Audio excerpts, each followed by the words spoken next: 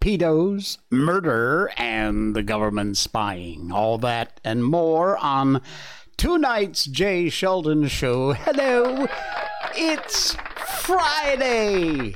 We are very pleased about that. It is Friday. Thank goodness. Hey, protect your online activity with the best and easiest VPN, NordVPN. Use the special link in our show notes and you will get an incredible discount and 3 months free. NordVPN. All right, all that plus George Orwell's 1984, which is turning out to be more prophetic than I ever expected. But right now, it is time for our update on Miko. Miko's our little Shiba Inu baby. And she's doing really, really well. In fact, she was so excited tonight, she got a pig ear. There is nothing else on the planet she loves more than a pig ear. And she sits there and she leaves it right in front of her. And she looks at you like, you want to take it? Try. And I will bite your face off. She will tease you like that. Like, you want to play? But don't even try. Don't even come near because the teeth will come out. And that's her making an absolute mess on the couch. But, there you go. Wherever she decides to eat it is where she's going to stay, and you're not going to move her. So she's just about done chomping on the last little bit there. It takes her a while because those things are very, you can imagine. Anyway, her favorite treat on the planet, and she managed to get one tonight, the pig ear. Our Miko update brought to you, of course, by the good folks at BarkBox.com/Miko. That's our special link, which will get you, when you sign up for a multi-month subscription, a month free.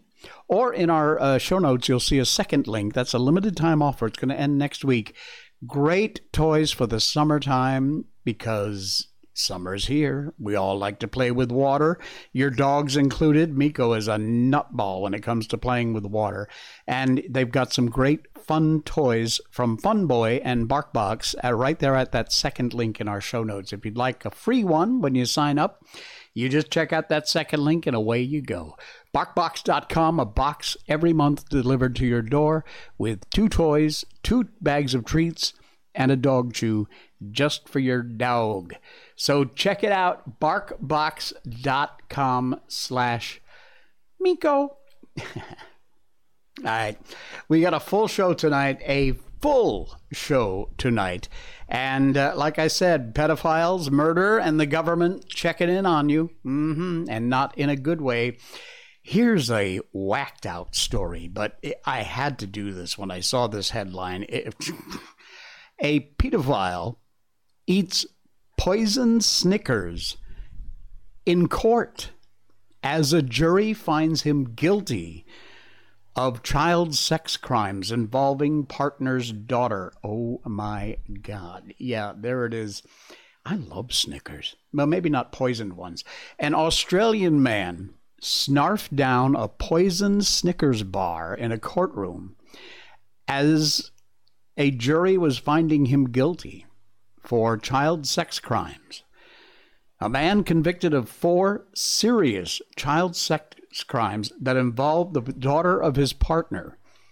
The man, said to be in his mid-70s, was not named because it would allow the underage victim to be identified, because this was his partner's child.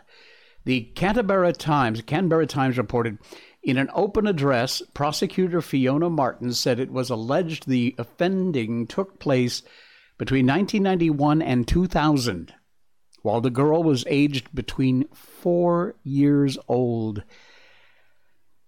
and 14 years old. Oh, my God. The man from the Australian city of Portland was in Warrnambool County Court in the state of Victoria Friday.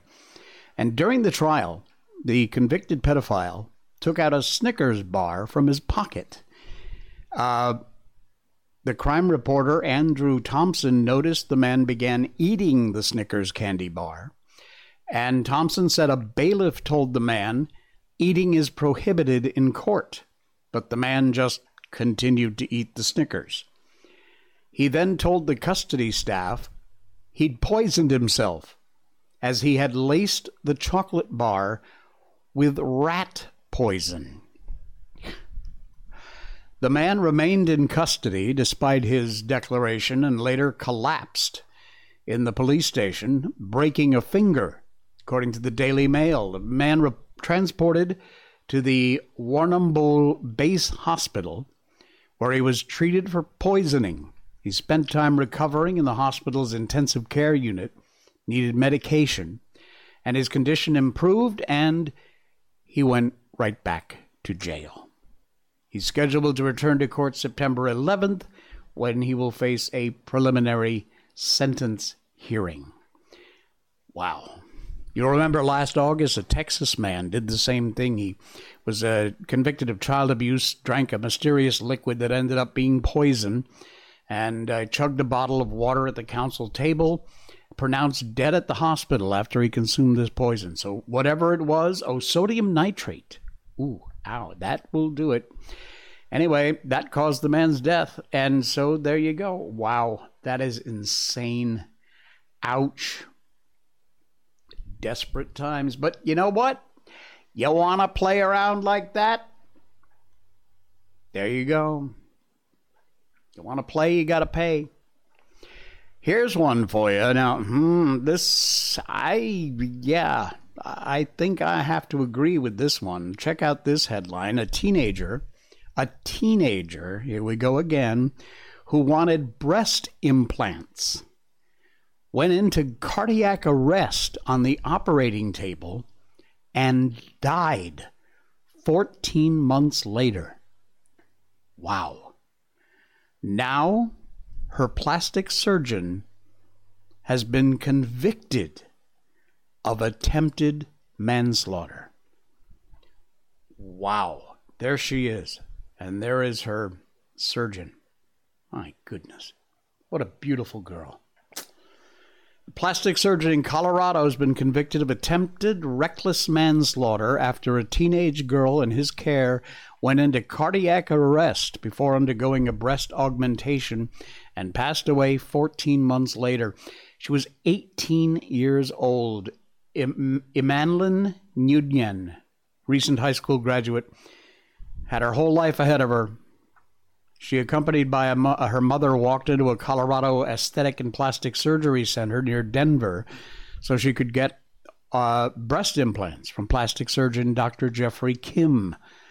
Sadly, the scheduled procedure went almost immediately bad. Before the operation even began, nurse anesthetist Rex Meeker administered anesthesia to Nguyen, who went into cardiac arrest 15 minutes later and slipped into a coma. Damn. Medical team spent hours trying to revive her on the operating table. They leave her on the operating table for 5 minutes and a half hours, for 5.5 hours, not 5 minutes, 5.5 hours, and don't call 911. 5.5 hours, her mother sat in the waiting room and they never told her what was happening. Ouch. Doctors and nurses eventually succeeded in resuscitating her that day. And the consequences of the medical episode were so catastrophic, she suffered severe brain damage and had to be placed in a nursing home for 24-hour care. She did recover some functions very slowly, but then she contracted pneumonia and passed away in October of 2020. They were initially both charged, the anesthetist and the plastic surgeon, but the charges against the anesthetist were dropped after he agreed to give up his license and testify against Kim. Wow. After about 5 hours of deliberation, the jury found Kim guilty of attempted reckless manslaughter, a Class D felony, which usually carries a sentence of up to 3 years in prison. He also was convicted of obstructing telephone services, a misdemeanor for neglecting to call police for 5.5 hours. He was acquitted of manslaughter and criminally negligent homicide, and he is scheduled to be sentenced in September. My goodness. I mean, you're a gorgeous 18-year-old. You don't need breast augmentation. Okay, that's part of it, but man, and 5.5 hours they leave her there on that table. Unbelievable. Unbelievable. All right, give me a second here so we can tell you about one of our great sponsors, and that would include Blackout Coffee. I love this company. Blackout Coffee was founded on the principles of conservative values, and they make an amazing cup of coffee. It is the best coffee I promise that you will ever try. You've got to check these guys out. They are all about conservative values. Look at this Who Are We part of their website. America's strongest small batch coffee. Duty, family, values, and rights. You see that 2A right there on the package? That's not a brand or a blend. That stands for the Second Amendment. That's how much these guys are. Yeah. Here's what you need to know about Blackout Coffee. It is all done in-house. They source premium specialty green coffee beans graded at 80 points or above, and they're grown at the perfect altitude, perfect time of year, best soil, harvested at just the right time of year. And when you order, it is roasted and packed and shipped with lightning speed. You will get it at your door within 24 to 48 hours, so you get fresh roasted coffee beans, premium coffee beans. These guys are amazing. There's the owner, John Santos, who is all about America, conservative values. It was founded in Florida in 2018 because they were tired of giving their money to coffee companies that didn't share our values. Yeah, exactly right. And they do their best to always strong, never bitter. There you go. A coffee for America's warriors. There's some of the folks who help to contribute, and they do a lot. They even support proudly the U.S. military, first responders. Blackout Coffee is crazy good coffee, and instead of supporting all those, buying coffee from those liberal left-wing loon bag companies, Blackout Coffee is the place to go. And if you use our link in the show notes, it's right down there, you will get an amazing discount. And I got your promo code too, right there, JS20. You use that at checkout, JAYS20. And you will get 20% off your first order from Blackout Coffee. JS20, don't forget that link. And indeed, you will get a great deal from the Jay Sheldon Show and from Blackout Coffee. Love these guys and love their coffee too. I'm a big coffee drinker. The U.S. is buying and storing data. Well, yeah, of course. Yeah, but they're storing your data. That's the headline. What happened to the Fourth Amendment? U.S. government's been clandestinely gathering a large amount of sensitive and intimate information on you and me, according to a report that's just been declassified.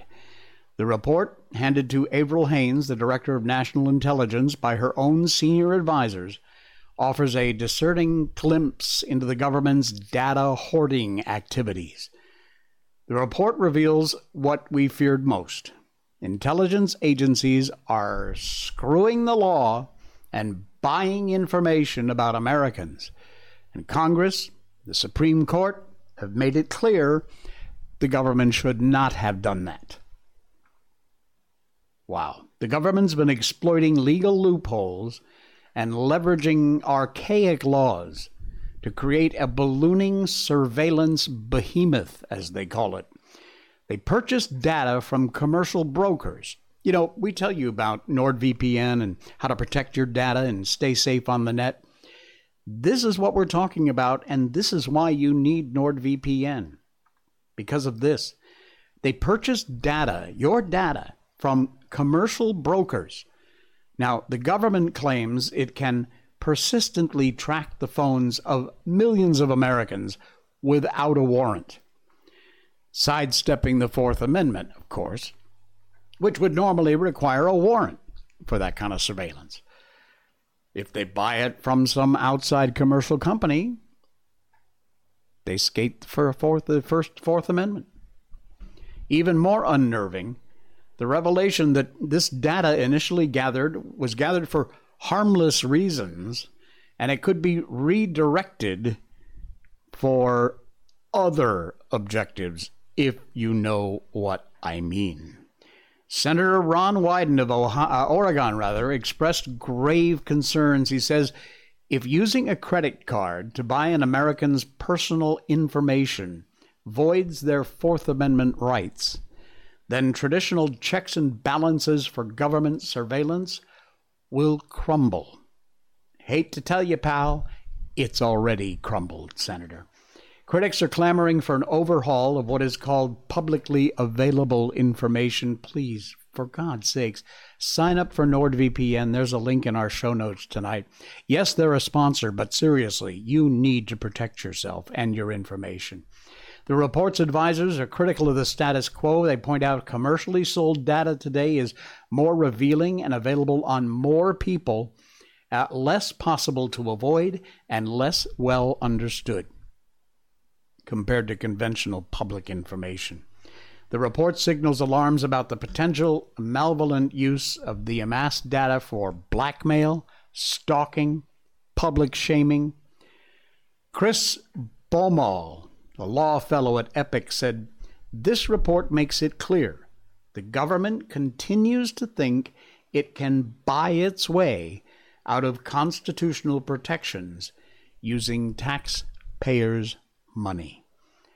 They are spying on you, my friends. They are gathering your data.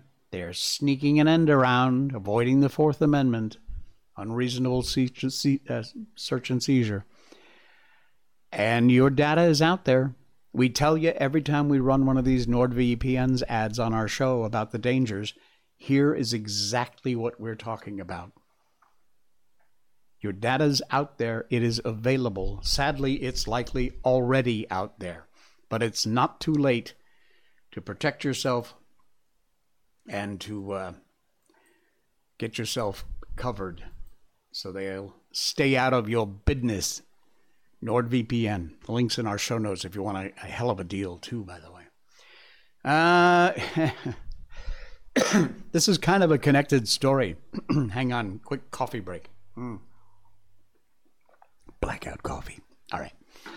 DHS, that would be the Department of Homeland Security. They sought to assign social credit style risk scores to social media users. Sound a little like communist China? No, it sounds exactly like China. Social credit risk scores assigned to social media users. Wow. In a sharp spotlight on the interplay between national security and individual privacy, man, these stories tonight about your privacy being invaded are insane. Newly disclosed documents have revealed DHS entered into a contract with the University of Alabama at Birmingham in 2018 to develop a project called Night Fury. Now, Night Fury was designed to analyze and assign risk scores to social media accounts. The Brennan Center for Justice procured these documents through a public records request, and Motherboard was the first to report on them. Project Night Fury aimed at utilizing automation to detect and evaluate social media accounts for connections to terrorism, illegal opioid distribution, but also disinformation campaigns. What they consider to be disinformation. The DHS document said, this is a quote, the contractor shall develop these attributes to create a methodology for developing a ranking or risk score associated with the identified accounts. There's the actual document from Homeland Security. Project Night Fury had also been planned on incorporating involvement from Customs and Border Patrol, Immigration and Customs Enforcement, ICE, Transportation Security Administration, TSA, and the U.S. Citizenship and Immigration Service to provide cross-mission operational context, which means they're just going to grab everybody's information and stick it into one big pot where they can access it. Wow. Experts warn the DHS about difficulties and biases involved in automated judgment for these matters, citing characteristics like being pro-terrorist have no particular concrete definition. There is no real definition, black and white, about what a pro-terrorist might be. Frightening. But it's going on. It's been going on for a long time now, and they continue to skate the rules, skate your rights, say a big F you to the Constitution, and do whatever they can to spy on you, to steal your data, and to put you on a list. Because ultimately, that's all they want. They want you on a list. And here we go again in New York. Unbelievable. You know, we just had the fellow who used the carotid hold on the fellow who was this psychopath on the subway in New York. It's happened again. Absolutely freaking ridiculous story. And here we go. A man accused of fatally stabbing an ex-con on a subway train says he was acting in self-defense.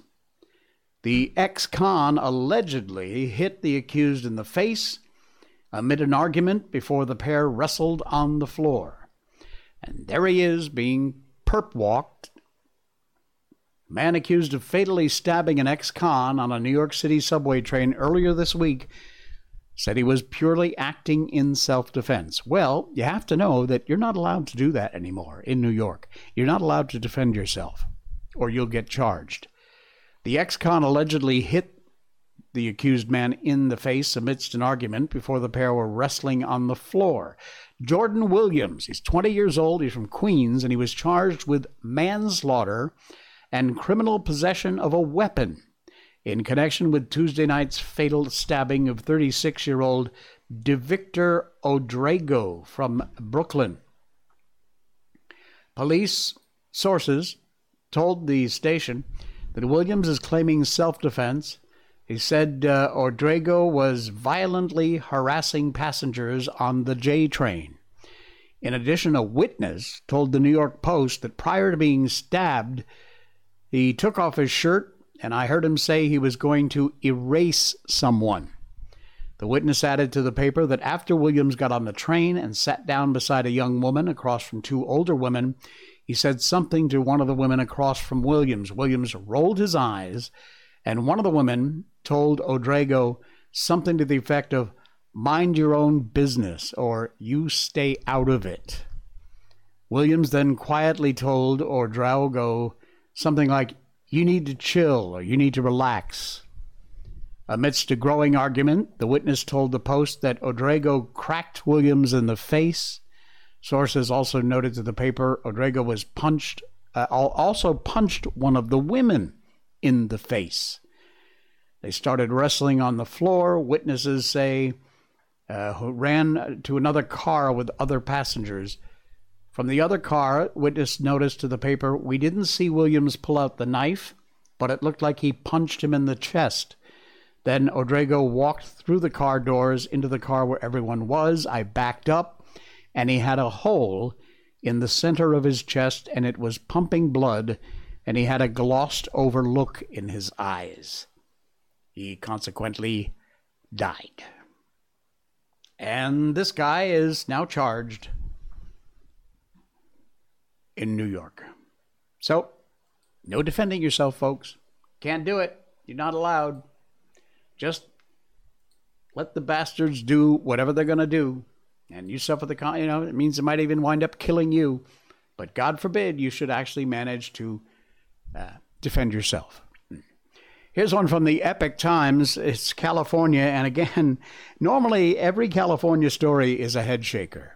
But no doubt about it. No two ways about it. Well, this is kind of, but it's the reverse kind of head shaker. A lawmaker in California is telling fellow Californians to get out, flee the state, after a bill favoring gender-affirming parents in child custody disputes. Wow, California senator suggested at a packed Senate Judiciary Committee hearing on a pro-transgender bill that fighting to preserve parental rights in the state is a lost cause, and advised if you are a parent in California, you should leave if you know what's best for your kids and your family. And he even said himself that once his time in the legislature is done, he's getting the hell out himself. In the past, Wilk said he encourages people to keep fighting to protect parental rights, but not anymore. Quoting here, he says, "I've changed my mind on that. If you love your children, you need to flee California. You need to flee. We are moving towards the pathway of the Handmaid's Tale. California is becoming the new Gilead." And like I said, he himself said after his time in the legislature, he's planning on getting the hell out himself. Wow. Wow, wow, wow. Amazing. Oh, look, there's some good news. We talked about the importance of you getting yourself to NordVPN, and they just happen to be another sponsor tonight. Give me a minute here to tell you about this. They're one of our sponsors. They want to talk to you here on the show. Digital age, we just heard the story. It is frightening. We started off with that tonight. And NordVPN is the best way for you to protect your online privacy, the perfect solution. With NordVPN, you can browse the web securely, privately. You don't have to worry about hackers, snoopers, the government, or even your own ISP collecting your data and your information. Military-grade encryption technology at NordVPN, which means all of your data stays safe and confidential. Not only do they protect your privacy and your data, but it unlocks a world of online entertainment. 5,000 servers in 59 countries with NordVPN. You can access your favorite shows, websites, streaming services from anywhere in the world. Protect your family and friends, too, because with a single NordVPN account, you can connect up to 6 devices. You, your partner, your kids, all your devices, up to 6 devices on a single NordVPN account. And if you use the link in our show notes down there to check out NordVPN, you will get this incredible deal, a 59% off and 3 months free. That's a deal. Check it out, NordVPN. Protect your privacy today. It just continues to be one of the most important things you do. Look, everybody is online, of course. And when you're online, you need to make sure that your data is protected. And the chances are it ain't. Get it protected. They're out there. They're gathering it. We just did 2 stories at the top of the show about this. Man, wow. All right. Here's another one from California, and we get right back into it. It's a head shaker, as always. Seattle. Sorry, it's Seattle, but, Seattle, California, West Coast, same. A Seattle judge, get this, has ruled that the police must permit property damage. They are not allowed to enforce laws against graffiti and vandalism.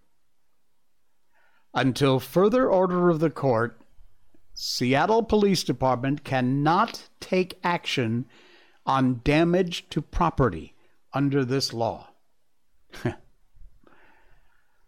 On yesterday, Judge Peckman issued a clarifying order on the original injunction, stated the city or police can prosecute prosecute those who intentionally damage the property of others, and any such crime remains a gross misdemeanor. However, the preliminary injunction still applies to the enforcement of the prohibition on property defacement, graffiti. As a result, police cannot arrest someone caught vandalizing property with graffiti.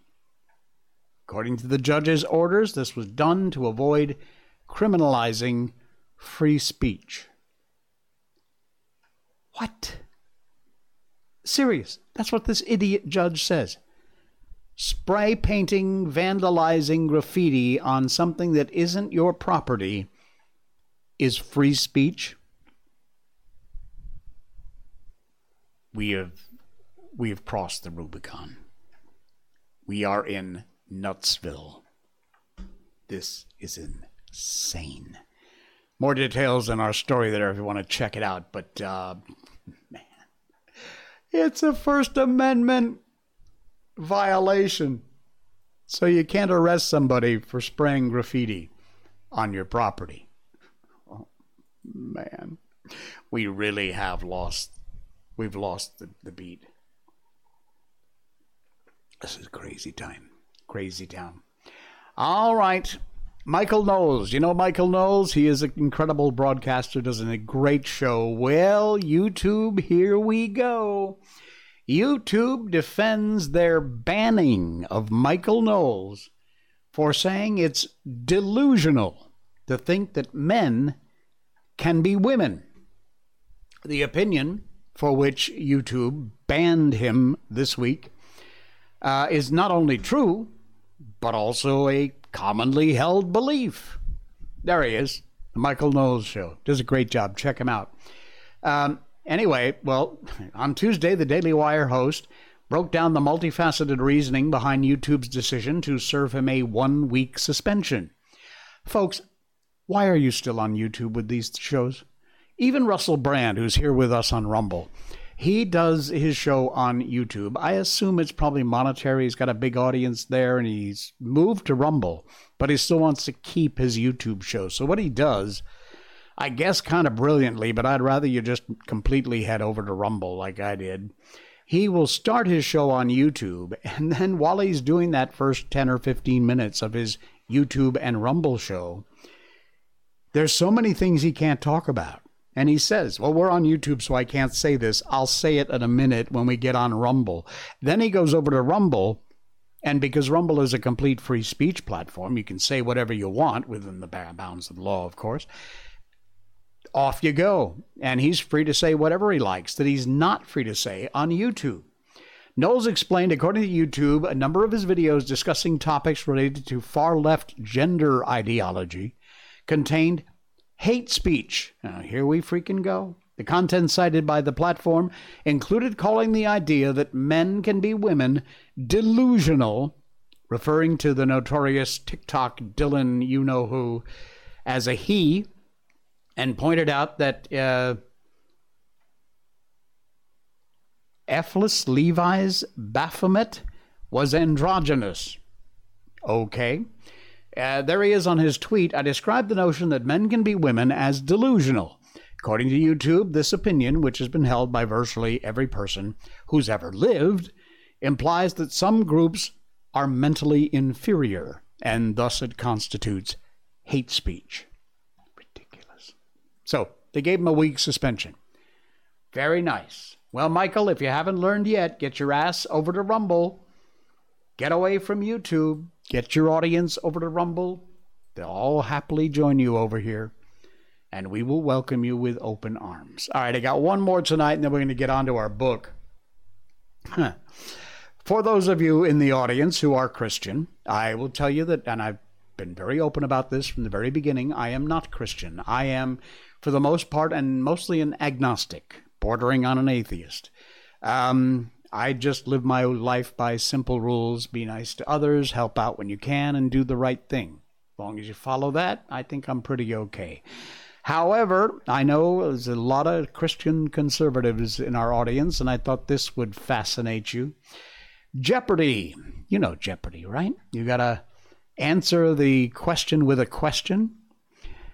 Check this out. Not one contestant on Jeopardy last night knew the answer to this. Matthew 6:9 says, Our Father, which art in heaven, this be thy name. Even if you're not Christian, the chances are you know the answer to this. Not one of the contestants on Jeopardy knew the answer. You know what it is? You can put it in the chat. Of course. Our Father, which art in heaven, hallowed be thy name. So the answer to the question for Jeopardy would be, what is hallowed? Nobody knew. They did not know. Like the most basic thing of the Lord's Prayer. And like I said, even if you're not Christian, chances are you probably know this. Scary stuff. Unbelievable. Not a single contestant knew the answer. Wow. Excuse me. Okay, it is time to get on with our book. We're reading George Orwell's 1984. We read books on this show. We have always in the past done classic children's literature. Peter Pan, The Wizard of Oz, The Little Prince, Alice in Wonderland. We've done tons of them. And then by a viewer's suggestion, because of the nature of our show, he said, hey, why not read George Orwell's 1984? Abso-freaking-lutely, and away we went. We're all the way up to like chapter 12 now, I think. And we read a part of a chapter every night until we get to the end, and then we'll move on to another book. By the way, if you'd like to suggest, please do. Put it in the chat. Send me an email, show@jsheldon.com, or PM me on any one of my social media. You can see the list of all my social media accounts down there. Follow me. Subscribe, whatever. And by the way, while you're here, just check that little box right there. It says follow. Give that a click. It's free, costs you nothing, helps out the show a lot. Thank you so much for those of you who've done that. I really appreciate it. Just take a second, click that follow button. All right, so 1984, George Orwell, amazing book, very prophetic book, and here we go. There's been a lot of talk about tea lately. They've captured India or something, she said vaguely. But listen, dear, I want you to turn your back on me for about 3 minutes. Go sit on the other side of the bed. Don't go too near the window, and don't turn around until I tell you.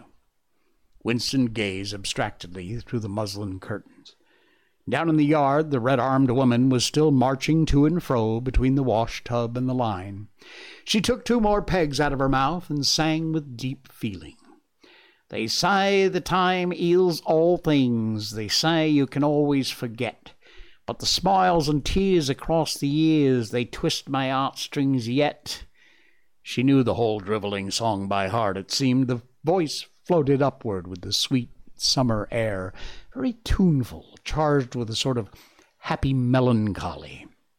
One had the feeling she would have been the perfect content if the June evening had been endless and the supply of clothes inexhaustible, to remain there for 1,000 years, pegging out diapers and singing rubbish.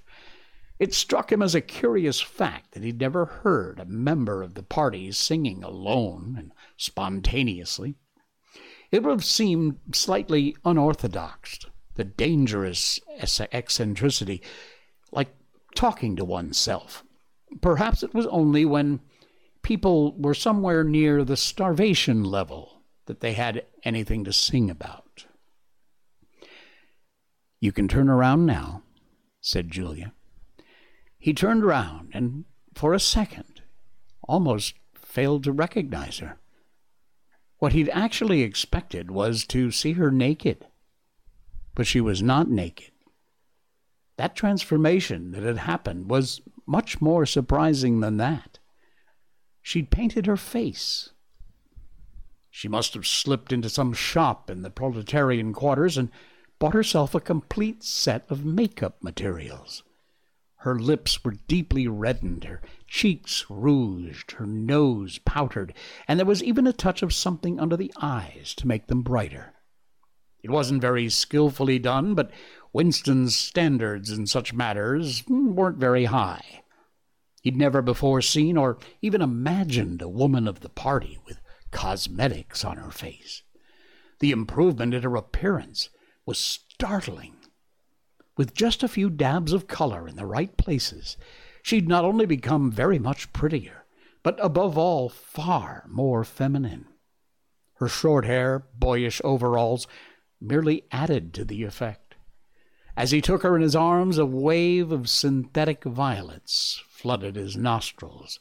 He remembered the half-darkness of a basement kitchen, a woman's cavernous mouth. It was the very same scent that she'd used, but at the moment, it didn't seem to matter. "Scent, too?" he said. "Yes, dear, scent, too. And do you know what I'm going to do next? I'm going to get a hold of a real woman's frock from somewhere and wear it instead of these bloody trousers. I'll wear silk stockings, high-heeled shoes. In this room I am going to be a woman and not a party comrade." They flung their clothes off and climbed into the large mahogany bed. It was the first time he'd stripped himself naked in her presence. Until now he'd been much too ashamed of his pale, meager body with the varicose veins standing out on his calves and the discolored patch over his ankle. There were no sheets, but the blanket they lay on was threadbare and smooth. The size and springiness of the bed astonished both of them. "It's sure to be full of bugs, but who cares?" said Julia. "One never saw a double bed nowadays except in the homes of the proles." Winston had occasionally slept in one in boyhood. Julia had never been in one before, so far as she could remember. Presently, they fell asleep for a little while, and when Winston woke up, the hands of the clock had crept around to nearly 9. He didn't stir, because Julia was sleeping with her head in the crook of his arm. Most of her makeup had transferred itself to his own face or the bolster, but a light stain of rouge still brought out the beauty of her cheekbone. A yellow ray from the sinking sun fell across the foot of the bed and lit up the fireplace, where the water in the pan was boiling fast. Down in the yard the woman had stopped singing, but the faint shouts of children floated in from the street. He wondered vaguely whether, in the abolished past, it had been a normal experience to lie in bed like this. In the cool of a summer evening, a man and a woman with no clothes on, making love when they choose, talking of what they choose, not feeling any compulsion to get up, simply lying there, listening to peaceful sounds outside.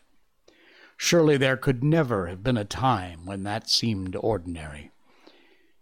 Julia woke up, rubbed her eyes, raised herself on her elbow to look at the oil stove. "Half that water's boiled away," she said.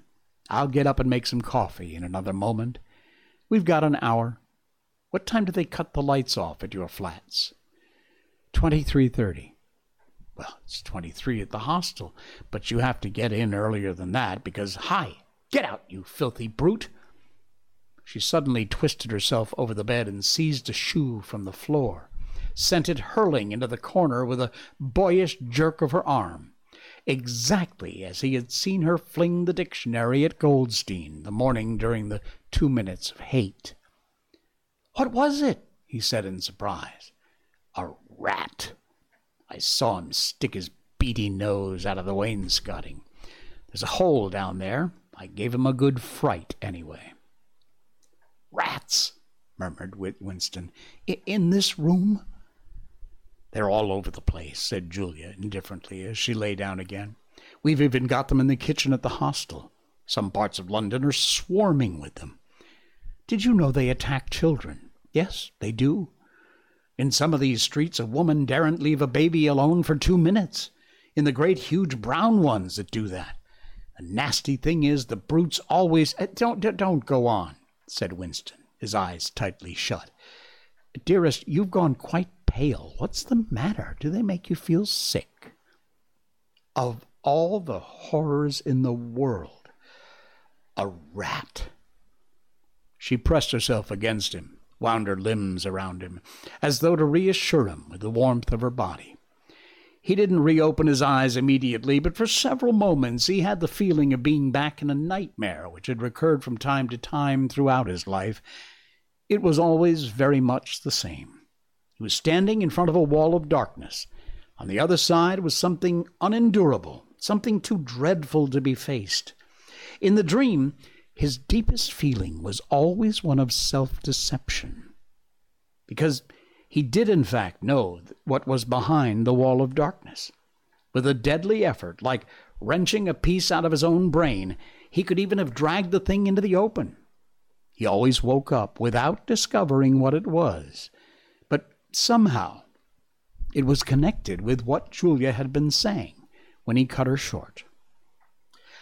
I'm sorry, he said. It's nothing. I don't like rats, that's all. Oh, don't worry, dear. We're not going to have the filthy brutes in here. I'll stuff the hole with a bit of sacking before we go. Next time we come here, I'll bring some plaster and bung it up properly.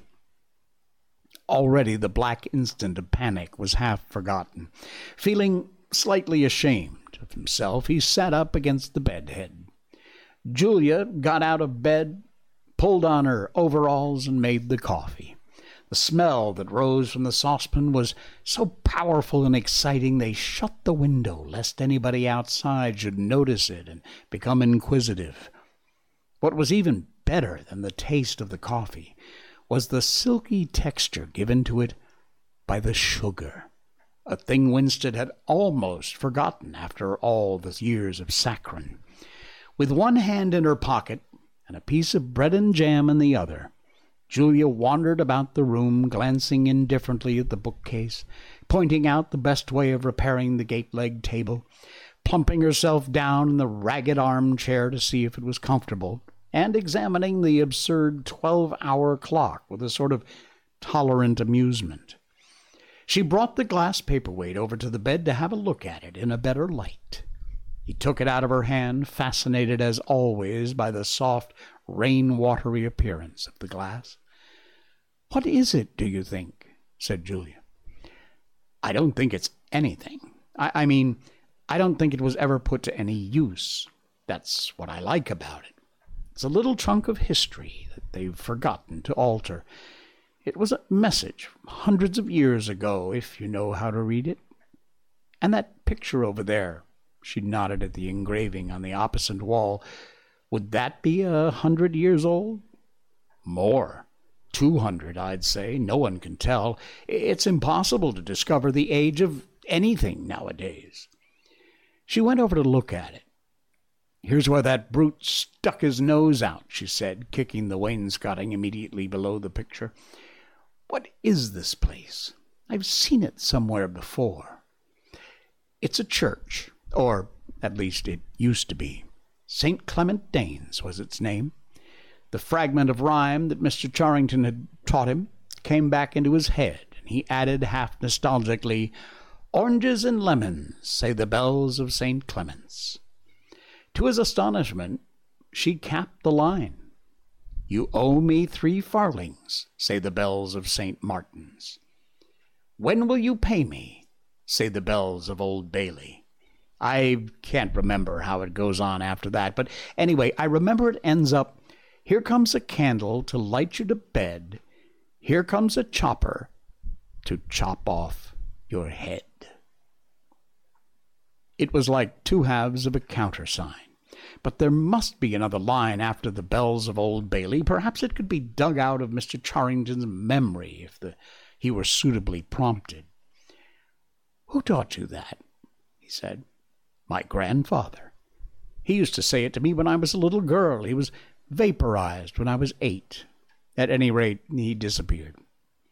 I wonder what a lemon was," she added inconsequently. "I've seen oranges. They're a kind of round yellow fruit with a thick skin." "I can remember lemons," said Winston.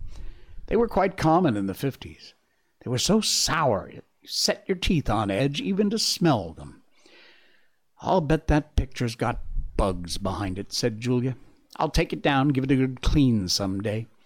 I suppose it's almost time we were leaving. I must start washing this paint off. What a bore. I'll get the lipstick off your face afterwards. Winston didn't get up for a few minutes more. The room was darkening. He turned over towards the light, lay gazing into the glass paperweight. The inexhaustible, interesting thing was not the fragment of coral, but the interior of the glass itself. There was a depth of it, and yet it was almost as transparent as air. It was as though the surface of the glass had been arched of the sky, enclosing a tiny world with its atmosphere complete. He had the feeling that he could get inside of it, and that in fact he was inside of it, along with the mahogany bed, and the gate-legged table, and the clock, and the steel engraving, and the paperweight itself. The paperweight was the room he was in, and the coral was Julia's life and his own, fixed in a sort of eternity at the heart of the crystal.